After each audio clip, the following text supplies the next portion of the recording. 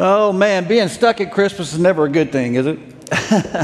Being stuck anywhere. Hey, I'm so glad you guys are here today. How many of you love just the Christmas season? Do you just love it? Yeah. I do too. I love a lot of things about Christmas. I love putting out the lights. I've been working on the yard lights now, it seems like for a week or so. And every night I go out there and do a little bit more. But I love all of that. I love the food around Christmas. You can probably tell. I love the movies, the TV shows. Charlie Brown Christmas, Rudolph the Red-Nosed Reindeer, Miracle on 34th Street, both versions. I love Elf. That's an all-time classic right there, and Finding the World's Greatest Cup of Coffee. I love all of those things, right? But really, the thing that kind of gets you in the Christmas mood is Christmas music. Do you agree? I mean, I love the Christmas songs, and I've discovered that people fall typically into either one or two categories or two types of people. Now, one group is the kind that says you start playing Christmas music Thanksgiving night through Christmas Day. I mean, that's when you play Christmas music, not before then. You start the night of Thanksgiving, maybe even Black Friday, and then you go all the way through Christmas Day. How many of you say that's the way it should be? Yeah, okay, all right, yep, passionate about it as well. But there's another group, and you feel like, man, it's great to play Christmas music anytime. In fact, your theory is I'm going to start playing it as soon as the decorations go up in Cracker Barrel, which I think are like July 15th or something like that. And so, man, your philosophy is let's play it all the time. Anybody in those categories? You're like, okay, all right. Much more passionate about that group. All right. Well, as we start our journey today, we're going to take a little journey for the next 2 or 3 weeks as we talk about being stuck at Christmas. As we start the journey today, I thought we would play a few Christmas songs just to kind of get us in the Christmas mood, the Christmas spirit. And I looked up a list. There's a different list out there of the top 100 songs, Christmas songs, or most popular Christmas songs. And I wanted to play a few of those. And actually, the last song that you'll hear really takes us in the direction of where we're going today with the talk. But I've invited Jeffrey and Jamie and Richard and Kelly and Aaron to come out and just help us out a little bit to play a few of these songs from this list. And the first song they're going to play was actually number 64 on the list. It was a song that was written in 1945, but it became very popular under the legendary Dean Martin. Take it away. Oh, the weather outside is frightful, but the fire is so delightful. Since we've no place to go, let it snow, let it snow, let it snow. Let it snow, let it snow, let it snow. There you go. Actually, you know that song, I did a little research on that song was actually written by this couple in California when it was like blazing hot in the middle of the summer. And it really wasn't a Christmas song at all. It was just their desire that it would snow, or as we sing here in the South, let it rain, let it rain, let it rain. But yeah, so that's number 64 on the list. Number 20 on the list was a little bit surprising to me. I didn't realize it would be this high on the all-time favorite Christmas songs. And if you're a grandmother in here, you're probably surprised by it as well. So. Grandma got run over by a reindeer coming home from our house Christmas Eve. You might think there's no such thing as Santa, but as for me and Grandpa, we believe. As for me and Grandpa, we believe. Oh, man. Well, this last song, it's actually a song that moves us in the direction of what we're going to talk about today. But it's a song that is really a classic Christmas song, and you really don't feel like you've experienced Christmas until you've heard this song at least once.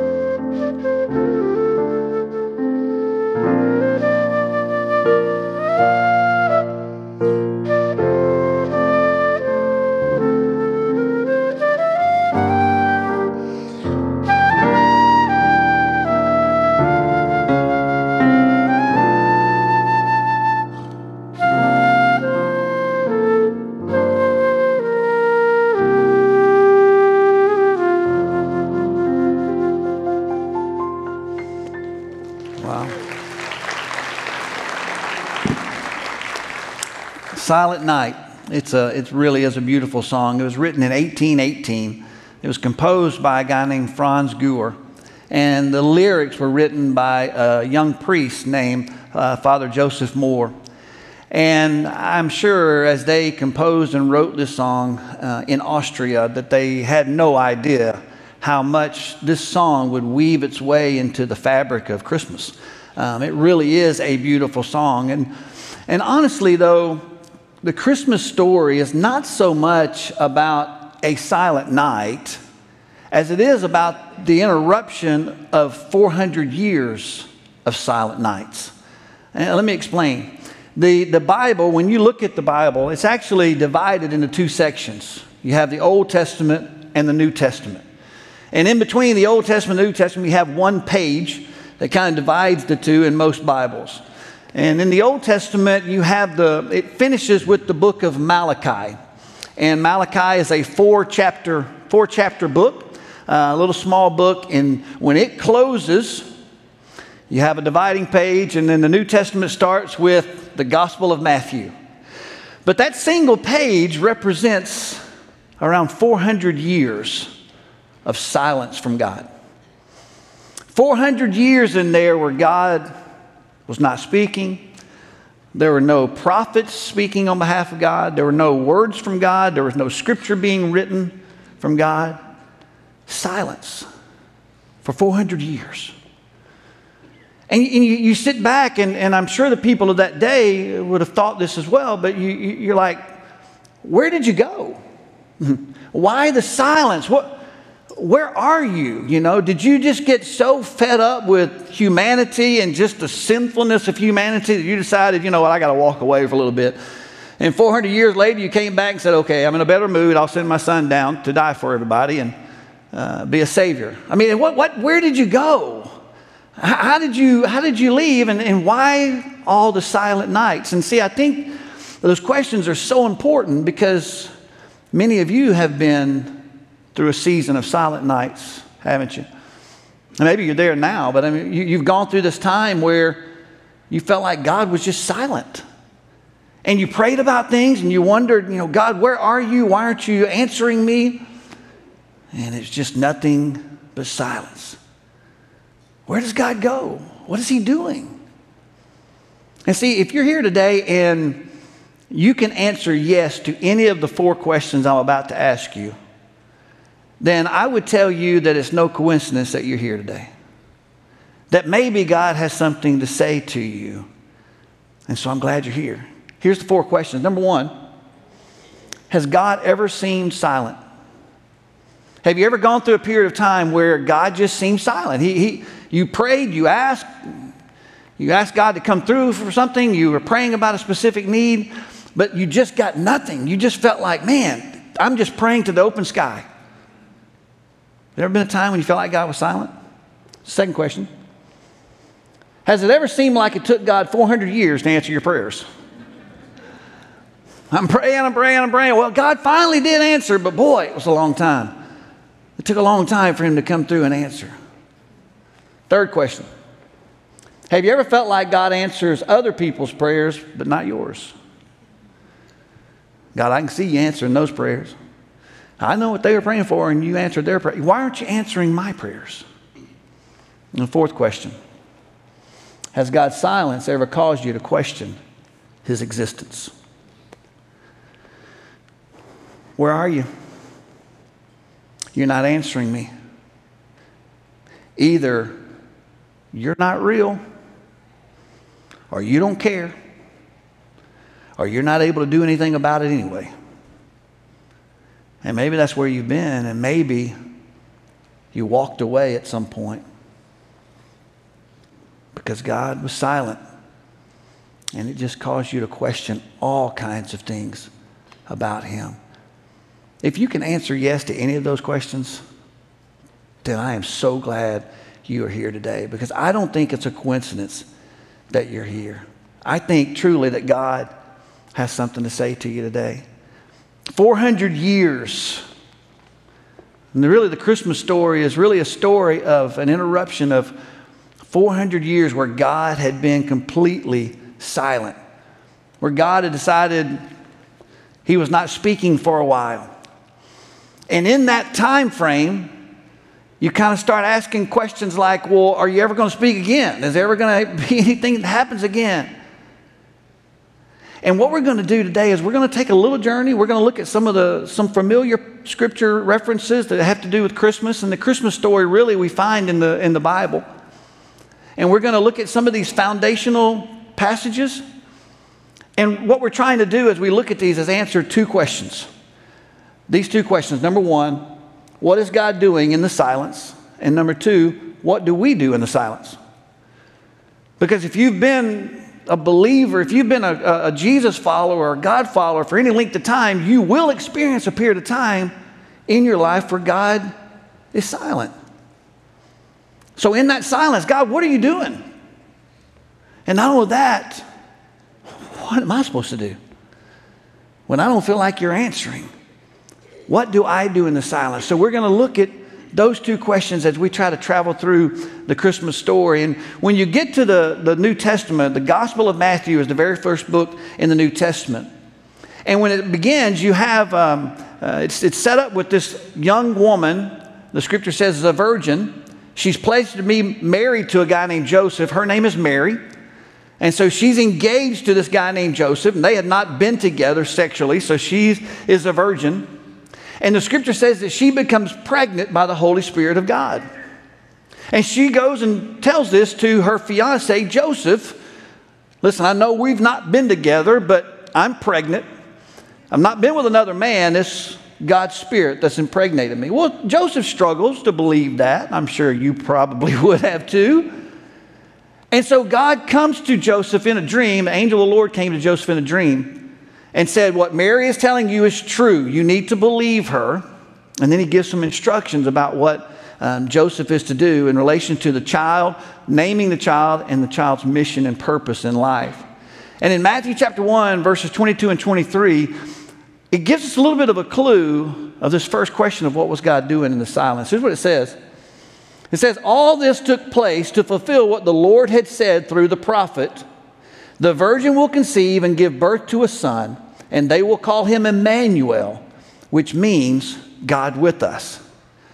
It says all of these things that the angel of the Lord had communicated to Joseph, all of these things were the result of what a prophet had said, and it came true because to fulfill the words of the prophet. Well, who is the prophet? It was the prophet Isaiah. Isaiah lived in the Old Testament. Isaiah wrote this prophecy some 700 years prior to this taking place and the fulfilling of that prophecy, which tells us that God had a plan in place, that everything that was going on was a part of God's plan. And so even when God seemed silent, it didn't mean that he didn't have a plan. It didn't mean that things were not in place, things were not going on. And so he said, you're going to name him Emmanuel, which means God with us, which is important.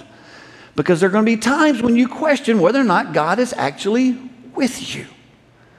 So it's important for you to know that God will be with you. And this is entering in a new day where there'll never be a moment, 24/7, where God is not with you. And you back up, you skip that blank page, you go back to the last book of the Old Testament. It's the book of Malachi. Again, it's a 4-chapter book. Malachi was a prophet there at the end of the Old Testament period. And he writes this book, but he starts off with, in the very first chapter, with a verse that really was the overarching theme verse for the whole book. And while Malachi probably didn't know this, it was really a verse that God would use to help set up this 400 years of silence so that people would remember this. And it's a very simple verse. Here's what it says. Malachi chapter 1, verse 2. I have always loved you, says the Lord. I have always loved you, says the Lord. And so that's the theme of the book of Malachi, but it also set up the theme for that 400 years where God was silent. Because what Malachi does is something very unique in the way he writes this. There is no tense necessarily to this verb love. In other words, it's not past tense, it's not present tense, it's not future tense, it's all tenses. It's an all-scape, okay? It's everything. So what God is saying to them through Malachi is I have always loved you. I love you now. I will always love you. You are loved by me. Never, ever forget that. You are about to go through 400 years of silence, but I want you to know I've always loved you. And I will love you in the middle of those 400 years, and I will love you beyond those 400 years. And see, that's really good news for some of us, right? Because for some of us, we need to know that as I'm traveling through some of these difficult days in my life, that God still loves me, that He has always loved me, and that He will continue to love me, that I am loved by God. And that's so foundational for you to remember in the times when you go, God, where are you? Are you still listening? Are you still there? Because I don't sense your presence right now. And it is so important for us to remember in those moments that God says, I've always loved you. I love you now. And I will always love you. You are loved by me. Just because I'm not speaking in this moment doesn't mean you're not loved by me. I may be at work doing things, but you are very loved by me. What is God doing in the silence? What are we supposed to do in the silence? And the bottom line for today's talk is never, ever confuse God's silence with His absence. Never confuse it. Never take this thought that because God is silent right now or seemingly silent, that somehow He's absent, that He's not there, or that He's not doing anything, that He's absent or that He's not still, that He's still at work, He's still moving, He's still doing things behind the scenes. Never confuse His absence, his lack of communication, His silence with His absence, because He is there. And He's always working, He's always moving. When you look at our tendency oftentimes, when we don't, and the reason this is important, when we don't sense God speaking, we feel like He's being silent, or maybe He's not, we don't feel like He cares, or whatever it is, our tendency is to try to take control of our life. And our tendency is to say, well, if you're not going to speak, then I'm going to start doing these things. I'm going to jump out there, get ahead of this, and I'm going to start doing all these things. That's our tendency. And if we do that, it often leads to a lot of regret, a lot of pain. The Bible is filled with story after story of people who felt like God was silent, and because He was silent, maybe He was absent, or maybe He wasn't working at all. And so I want to take control of my life. I'm going to go out there and start making decisions on my own because God is not doing what I'm asking Him to do. And all of a sudden, it brought a bunch of pain and regret into their life. The other side of the coin is true as well. That in those moments when God seems silent, if instead we lean into Him, if we push into Him and trust that He is still there, that He's still listening, that He's still working, even though I don't know it, even though I might not sense His presence, He's still there working. If we push in those moments, then we come out on the other side of it with something so much stronger. A love and a relationship that's deeper, and a level of faith that has grown tremendously. It's the same, it's very similar to a relationship that you have in your life. Be it with your husband or wife, or boyfriend, girlfriend, or maybe even a friendship, but a relationship in your life. And you start trying to go through difficult things, and every relationship is going to have difficult moments. Well, you get into some of those moments, and you can stand back and begin questioning, is this relationship real? Is this love real? Now, you could, if you wanted to, take off the other way and say, there's just something wrong with this. It's not right. It's not real. So you take off the other way. Or you can push into each other and you can walk through this and you experience something on the other side of it that's so much sweeter, so much stronger. Something that's raw, something that's real, something that's messy at times and beautiful. But it's a relationship that's grown. Let's become stronger. In the very same way, our relationship with God, in those moments when we could say, God, I don't sense your presence. I don't hear your voice right now. I'm just going to go do my own thing. If instead we decided to push into God and really trust that not only He is real, but this relationship that I have with Him is real. what we begin to experience on the other side of it is something sweeter and stronger. It's raw, it's real, it's messy at times. It's beautiful, but it's a relationship that has grown deeper and a faith that's grown so much stronger. Never, ever confuse God's silence with his absence. He's always at work. He's always doing things. When Malachi finishes writing this book in the Old Testament, he puts down his pen, closes the book, curtain comes down on the Old Testament time, ushering in these 400 years of silence. But what began taking place as soon as he finished writing that book is that there was a major world power shift that took place. The Babylonians had been in charge, and now the Babylonians had been kicked out by the Persians. And the Persians were ruling the day for a period of time. And then around 360 BC, there was a guy that rose up in Greece. His name was Philip of Macedon. And he became this huge leader that began leading the Greeks to become a dominant force. Now, you might not have heard of Philip of Macedon in your history classes a few years ago, but you might have heard of his son. He had a son named Alexander the Great. Alexander the Great became what many historians have said was the greatest strategic military mind that had ever existed up until that time. And many will say he's still the greatest military strategist that's ever existed. He did several things, but along with that, he went on this string of conquests. They defeated the Persians, demolished the Persians, they took over, and then this string of conquests where he began going and taking over lands all around the known world. In fact, he died at the age of 33. Before he died, he made the statement, he said, "I'm so depressed because there are no new worlds to conquer." By the age of 33, he's like, "I've conquered everything. There's nothing new to conquer." And he was depressed. He died at the age of 33. But along with all of the conquests, he did other things. And some of these things really tie into what we're talking about today.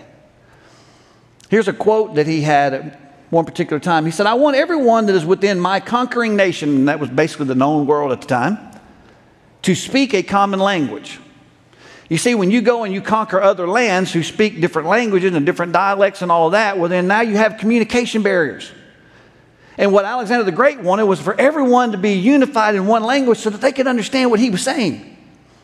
So that there was no barrier there was no language barrier. And so he began getting everyone unified under one common language. And that common language became known as Koine Greek. Now, Koine Greek may not mean anything to you. It could be all Greek to you right now.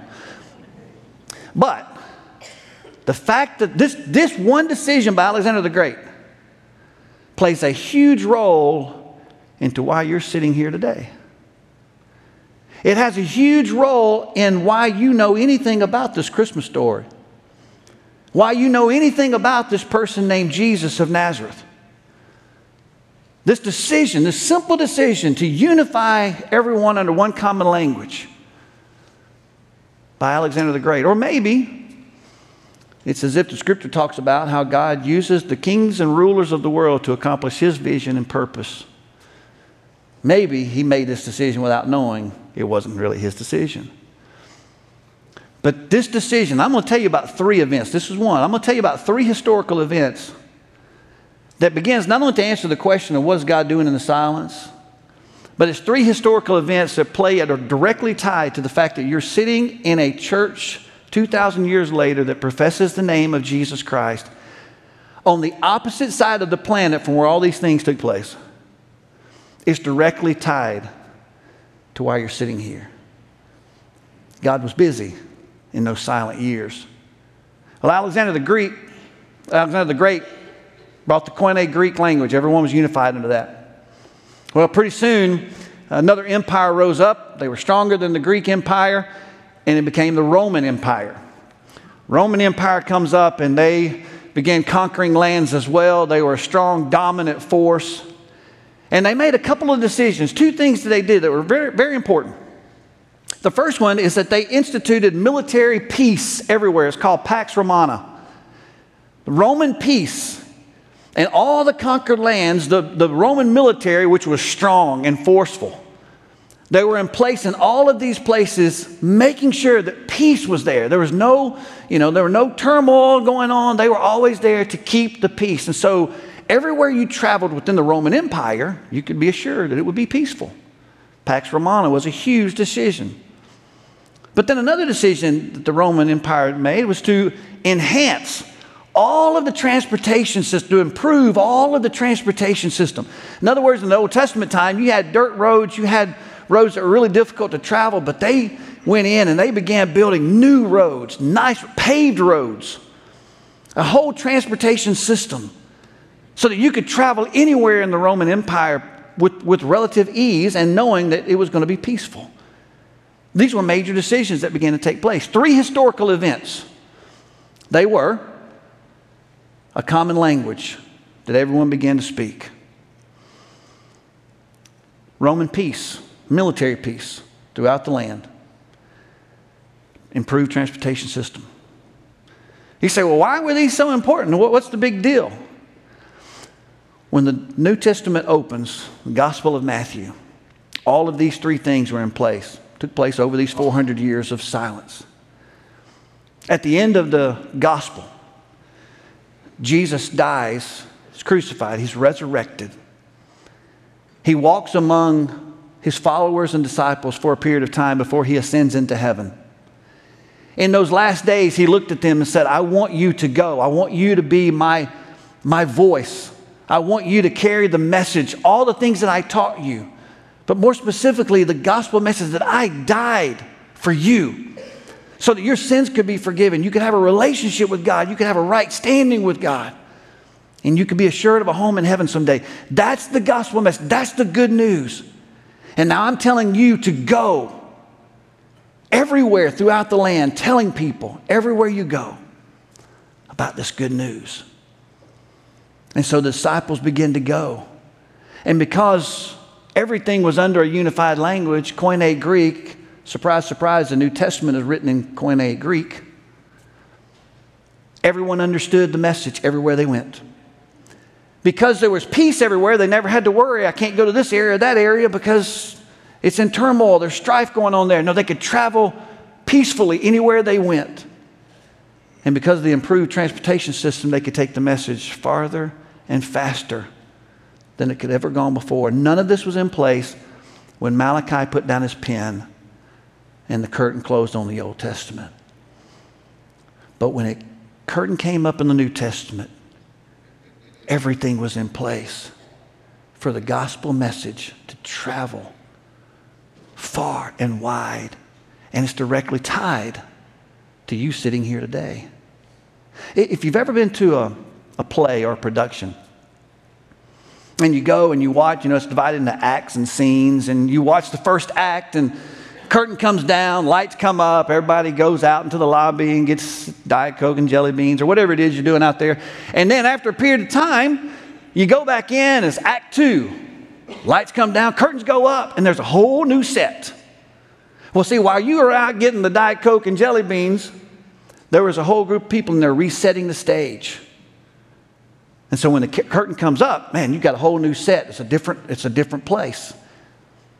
And see, that's exactly what God was doing. In those 400 years where everybody said, where is God? Why isn't he talking to us? Why is he silent? Where did he go? In those 400 years, God was busy resetting the world stage. So that when the curtain came up on the New Testament, the most important message that this world has ever received, Emmanuel, God with us. You can have a relationship that's different than any other religion in the world. You can have a personal relationship with the God of heaven, the creator of the universe. He loves you. He's always loved you. He loves you now. He will love you forever. And his presence can be known in your life, not when you go to a church place or a synagogue, but it can be known in your heart and in your life 24/7. Because this new relationship is a result of the sacrifice that he was willing to make by sending his son to die for our sins. And that when we receive the payment that he made for us, we have now a relationship where his spirit comes to live within us. And so every day, God is with us. The most important message this world has ever heard. And it became a message that you and I were able to hear because in those 400 years, God was resetting the world stage. And you don't have to take my word for it. Take other eyewitnesses' words for it. One being the Apostle Paul, who understood the magnitude of what was going on. And he says this in the book of Galatians in the New Testament, chapter 4.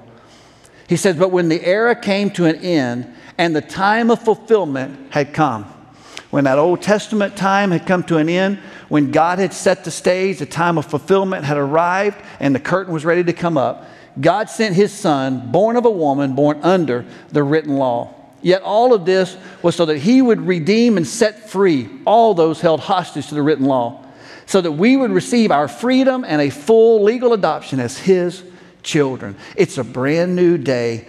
God set the stage that was previously not set so that you and I could hear. And here we sit 2,000 years later, other side of the planet from where all these things took place. But the fact that you're sitting here listening to this message directly tied to 3 decisions that took place during those 400 years of silence. Never, ever confuse God's silence with his absence or his inactivity. He is always at work. Well, this is what God was doing in the silence. But what do we do in the silence? I mean, what's our response? And I'm going to give you something to think about, maybe a question to ask yourself. Something to think about. When God seems silent or absent, trust his character.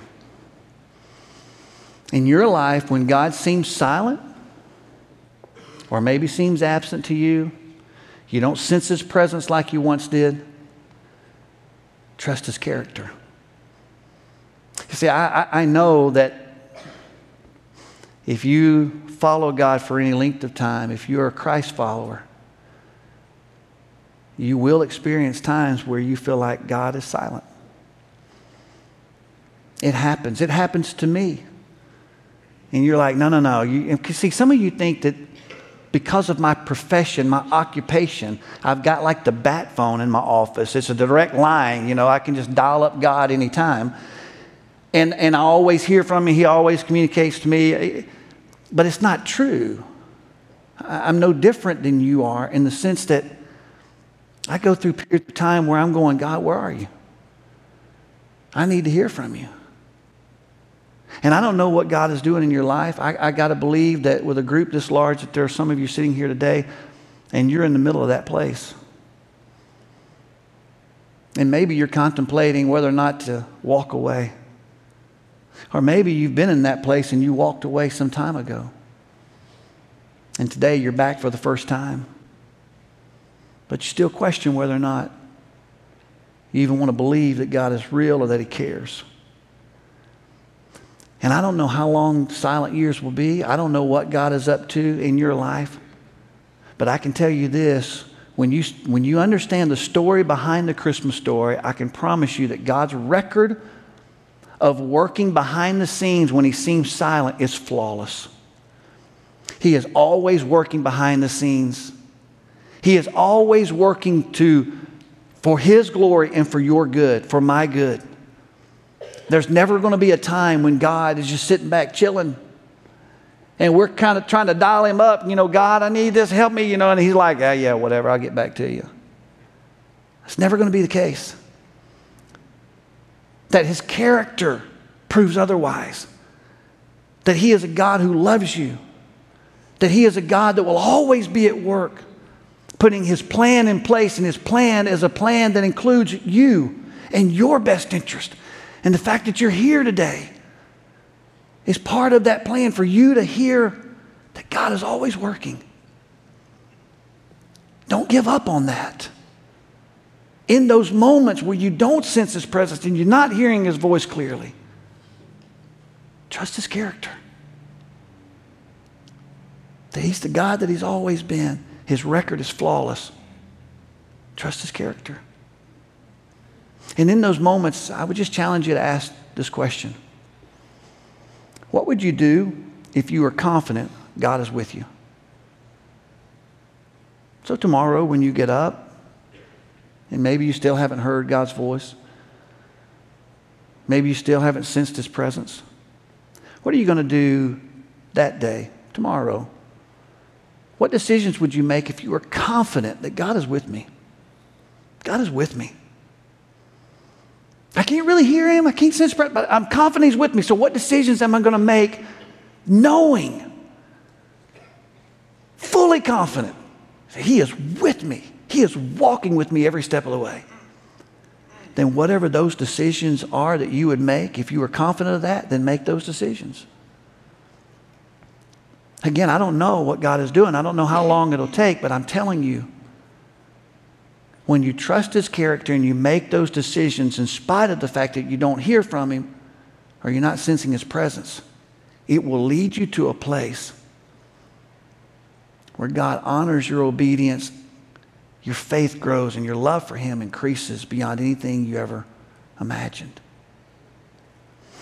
You know, I've shared some of this story before, and some of you have heard this if you've been around here for a little while, but I want to share a little bit of, again, just in light of this talk. But I've been able to be here as the pastor for 24 years, and that's been the thrill and the privilege of my life.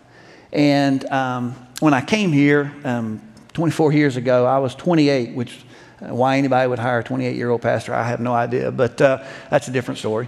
But I was 28, and we had probably about 200 people that were coming on a regular basis. We were not located here. We were located over in the older part of Sugar Land. And over the next 5 to 6 years, the church by all signs, was very successful in the sense of we had a lot of people that started coming. We grew to over 1,000 people that were coming. Now it was a different kind of church. It was we were pretty somewhat traditional, suit and tie, kind of buttoned up a little bit. But man, the church has just grown. And again, I came when I'm 28. I'm just glad anybody's coming. And so to see that kind of growth, it was really a phenomenal thing, and I was so thankful. But there came a time in there, somewhere in those 4, 5, 6 years, where I began looking around and I began sensing that while there are a lot of people coming to our church, we're really not reaching out to people that have either given up on God and church or they've never even thought God or church was relevant. And yet we're surrounded by people who feel that way. And I really began to sense in my heart God saying, Scott, what are you going to do about those people? You got a lot of good church people coming. There's nothing wrong with that. But what are you going to do about the people that feel far from me? And so we began talking about, as a staff, how can we change the way we do things in such a way that maybe we become a different kind of church where we're reaching people that feel far from God. And so we've been talking about how do we create a church where people that don't go to church would like to come to? That's a hard question to try to tackle, right? Well, we knew it was going to require a paradigm shift completely, and it was going to require change, and nobody likes change, right? Babies are the only people that like change. So we began doing some of these things, and then over the next 3 or 4 years, close to 700 people left. And that's difficult. It's my heart is a pastor's heart, and I love people, and to watch people walk away is hard sometimes to wrap your head around that and your heart around that. But I felt like we were doing what God had asked us to do, and to go from being that kind of church with suit and tie to what we are today, that's a little bit of a long road. We had already purchased this property that we're sitting on now, and we had plans that were drawn up for a building that we were going to build, but that was becoming like a dream that was never, ever going to happen. I used to drive onto this property. There was no buildings here, and a little trail that came off of Brook Street, and I would drive back here to some of these trees and just sit there in my car and just pray. It didn't seem like God was listening. I would weep. God was not moved. I would leave here going, I don't know if you're listening. I don't know if you even care. But I'm stuck. All I knew to do was just keep trying to take the next right step. I didn't know anything else to do. Well, we eventually were able to build this building, and we moved over in May of 2005, but by December of 2005, so 14 years ago this month, we were still losing people. And we had a church-wide meeting, not in this room, but in this hallway over here, one of those rooms over here. It's much, much smaller than this room, but the church was able to meet in it for our church-wide meeting. And I stood in front of the group and I said, God has not brought us this far to just watch us flounder and fail. We're going to make it. Trust that we're going to make it. Let's stick together. We're going to make it. God is going to do something incredible. And I walked out of that room thinking, you just lied to those people. But I didn't believe it. It'd been too long of a road, and God had seemed too silent. And slowly, we began to see God just doing little things. We would see people that had never even gone to church before, and they would come and they would give their life to Christ. And God would say, that's what I'm talking about. This person here felt so far from me, but now they know me. That's what I'm talking about. And financially, we struggled because when people left, so did their pocketbook. And we originally bought 40 acres of land. So all of this, we made a horseshoe around the Lutheran church right there. So we owned all of that property. Because the mindset was we were going to build this big campus and things like that. And at some point we made a decision that it was really a decision just to help our finances, but it became a decision that really was the seed for another paradigm shift that we would go through. I didn't know at the time. But we made a decision to sell 14 acres on the other side over there. And that really did help us financially. And so we thought that was it. That was the end of that. You know, thank you, God, for helping us sell that. But had no idea that it really was setting the stage for something else. And so little by little, we began to see God move in ways that were just mind-blowing. And in this period of time, it really helped us recalibrate some things. It helped us to really begin to view success in a different way. Success no longer was about nickels and noses, how many people are here and how much money they give, all the measurements that we used to measure by. Success now was about life change. Is your life being changed? And the only way we can measure that is by the stories we would hear, by people's hearts and lives being changed by having a relationship with Christ. And as we would hear those stories, we'd talk about those stories, and that's the only measurement. We'd meet together as a staff, and we wouldn't talk about the numbers because they weren't all that great, but we would talk about the stories. And God was slowly working in our heart to recalibrate the way we view success. The staff that began coming on, you know, when you're hiring people when the church is struggling, that's people that really want to be here. And the staff that we began hiring then, they've been with me and together for 10 to 15 years. God was bringing on board the right people to help lead in this direction. I didn't really know all that because, again, I'm just trying to take the next right step. God began to show me in some ways that not everybody that leaves is a bad thing? That sometimes it's okay, and there's evidence in the Bible of people parting ways and God using both to do things. And so he began showing me some of those things, and that was not a bad thing necessarily. And he began saying that, I'm bringing in other people that are really helping to set the foundation for a new way of doing church. So just rest in that. And so I began saying, okay, we'll rest in that. And we began walking, and God began doing things that were just over time, and it took a while, but he began doing things that were mind-blowing.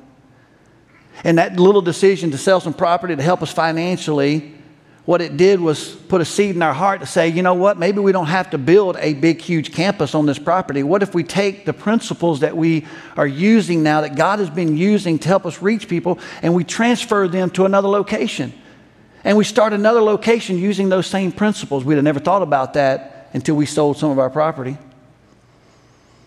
And 6 years ago, we started our second campus in what was the Palladium Theater, now is the Regal Theater. And God has just been using that decision to just reach many, many more people. And now in this next year, we're getting ready to start a third campus in Fulshire.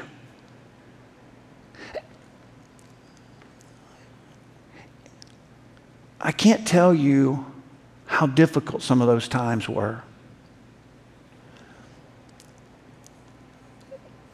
And at times how I struggled with my faith. And wondering, why do you have to be silent, Why can't you just speak?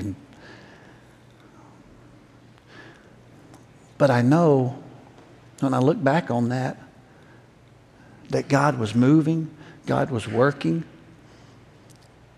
Because I didn't sense his presence or because I didn't hear his voice was not an indication that he was absent or that he was inactive. He was constantly moving and working and setting the stage for us to experience what we experience here today. And many of your lives have been changed as a result of the things that God was doing in those years of silence. And there's rarely a Sunday, I get here early and I park back in the back of the parking lot. There's rarely a Sunday that I'm not walking up here and just looking at this place and going, I don't get it. I don't understand why I get to be a part of it. But I'm grateful. I want you to understand that whatever you're going through right now in your life, if God seems silent, don't make the mistake of thinking that he's absent or that he doesn't care or he's not listening. I'm encouraging you to trust that he's working, that he's moving, and that he's got a plan. Because he came as God with us. And that means when you have a relationship with him, there's never a day that he's not with you. So walk in the confidence that God is with you, even when he seems silent.